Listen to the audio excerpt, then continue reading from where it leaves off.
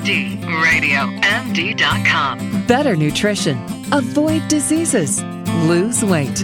Remove toxins. Feel better. That's clean eating. It's time for the Clean Food Network Show. Here's Lisa Davis. I always say if you're going to eat grains, make sure you're eating whole grains. So I'm thrilled to have Camilla Salisbury on the program. She's a freelance food writer, recipe developer, and cooking instructor. And I have to say, I love her blog, Power Hungry. Such a great name. Hello, Camilla. Welcome to Clean Food Network. Oh, it's such a pleasure to be on. Thank you. You know, it's so great to have you on. You know, the other day, a friend of mine was over and we had some amaranth in a container on our fridge. He's like, "What is this?" And I said, "Oh, it's amaranth. It's really good." "Well, what do you do with it?" "Well, we use it for hot cereal, but people can do other things." And, you know, I thought it was kind of neat to be like, "Oh, I'm going to be talking about this with Camilla soon." So we've got good. Amaranth and chia seeds and millet and so many other grains. Tell us about when you first got interested in healthy living and healthy eating and cooking. Well, you know, I'm very fortunate in that my mother and father were very healthy eaters. I grew up in the San Francisco East Bay, and so comfort foods for me growing up were, you know, bulgur salads and fresh produce from the garden. And my mom was an avid co-op shopper. So that's just the way I grew up eating and learning to cook, and so I continued at that throughout my adult life. Oh, that is fantastic. Yeah, I always talk about how my mom was a health food nut in the 70s and used to drag me to the health food store and everything smelled like carob and cardboard back, you know, It's to me true. as a kid, right? Oh, I just yes. wanted my Lucky Charms. But eventually I did come around, thank goodness. So let's start with the amaranth since I brought it up. What is it and where do we get it and how do we cook it and why is it good for us? Well, I think amaranth is such a great grain for people to try if they've become familiar with quinoa, too, because it's sort of a cousin to quinoa, sort of what quinoa is to the Incas, amaranth was to the Aztecs. And so it's a tiny little grain, and it's almost a complete protein in the same way that quinoa is, and it can be cooked and used in the same way as quinoa or bulgur or rice in any of your summer grain salads or as a side dish, but then you could also do some other really great things for it. You can add it directly to things like muffins and quick breads and other breads to get a little bit of crunch. You don't have to do anything except stir it in to use it in place of nuts. But then the most fun thing you can do with it is you can pop it into the world's teeniest, tiniest popcorn. And you can make sort of a Rice Krispie type of bar, but using these tiny puffed amaranth bits. Or you can just sprinkle those pops onto salads or soups. It's such a great grain. Now, how do you do that? Is it the same way? Do you have to use an oil and put it in a pan, or can you just pop it without oil, or how does that work?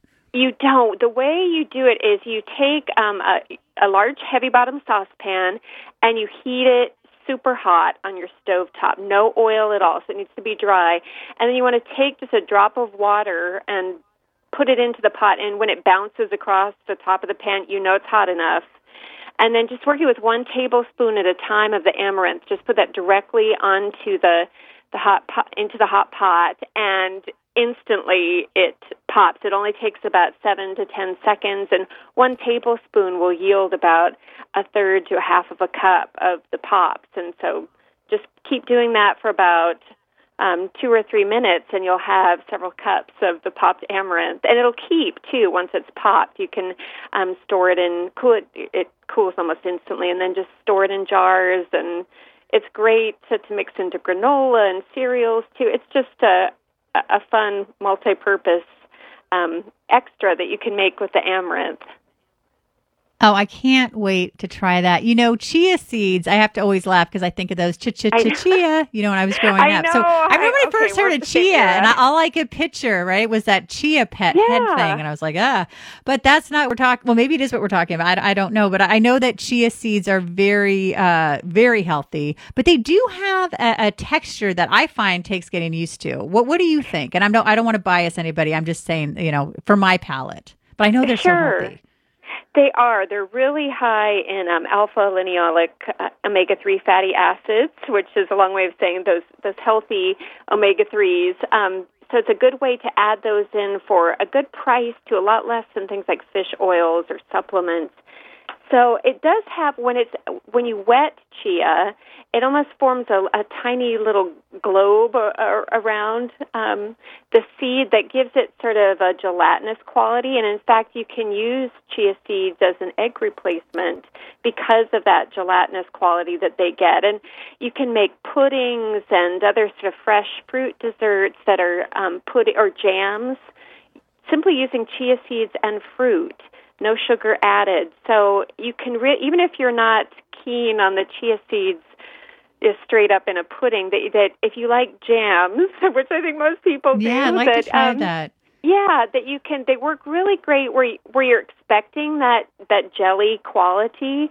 And it is very subtle. But I also like to toast them and add them to different baked goods. They have a great nutty flavor, so you can be creative and really use a lot of these grains in the same way that you would nuts. So for lower cost, huge health benefits, and great if you can't have nuts in your family or your kids can't take nut products to school. There's so much versatility to chia seeds and some of the other grains we'll be talking about. Oh, great. Well, let's talk about millet. I have to say, whenever I think about millet, I think about my mom because she used to make tons of millet. Oh, really? Yeah. She had a lot of food sensitivities, and it was one of the things that she could eat without a problem. So tell us a little bit about millet.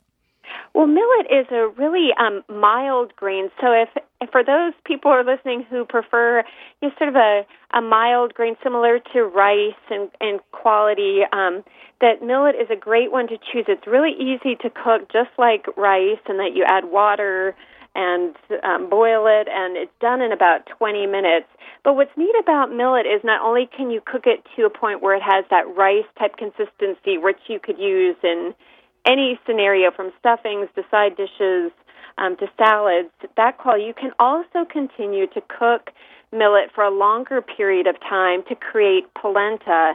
And in fact, since corn is a Native American product that was brought to Europe, the original polenta in Rome was made with millet. So millet polenta is actually very traditional for polenta, and you can do everything polenta-like, but soft, or refrigerate it until it's solid and grill it. And then also, once again, you can use millet in muffins, and that's actually the way I first had it, was in some banana millet muffins years and years ago. So it has a great crunch to it.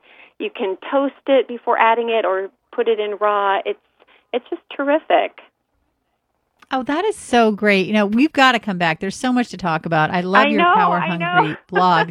The time goes by so fast. I do want to mention sorghum and also something called teff. And I actually had the popped sorghum. I bought it that way at this cool little health food store, and it was really tasty. Mm-hmm. Yeah. Have you had it popped? I have had it popped. I've popped it. It's about midway between the amaranth size and the popcorn size. What I like about I prefer the popped amaranth for the tiny grains because it almost melts in your mouth, and there's a little bit more hull to the popped sorghum. But it's great then to use in trail mixes and things of that nature. But yeah, sorghum is a great grain. It has a natural sweetness to it. Of course, syrup is made. Some syrups are made from sorghum, so it makes a great white flour alternative, but it's really chewy and wonderful for salads and all sorts of summer eats too.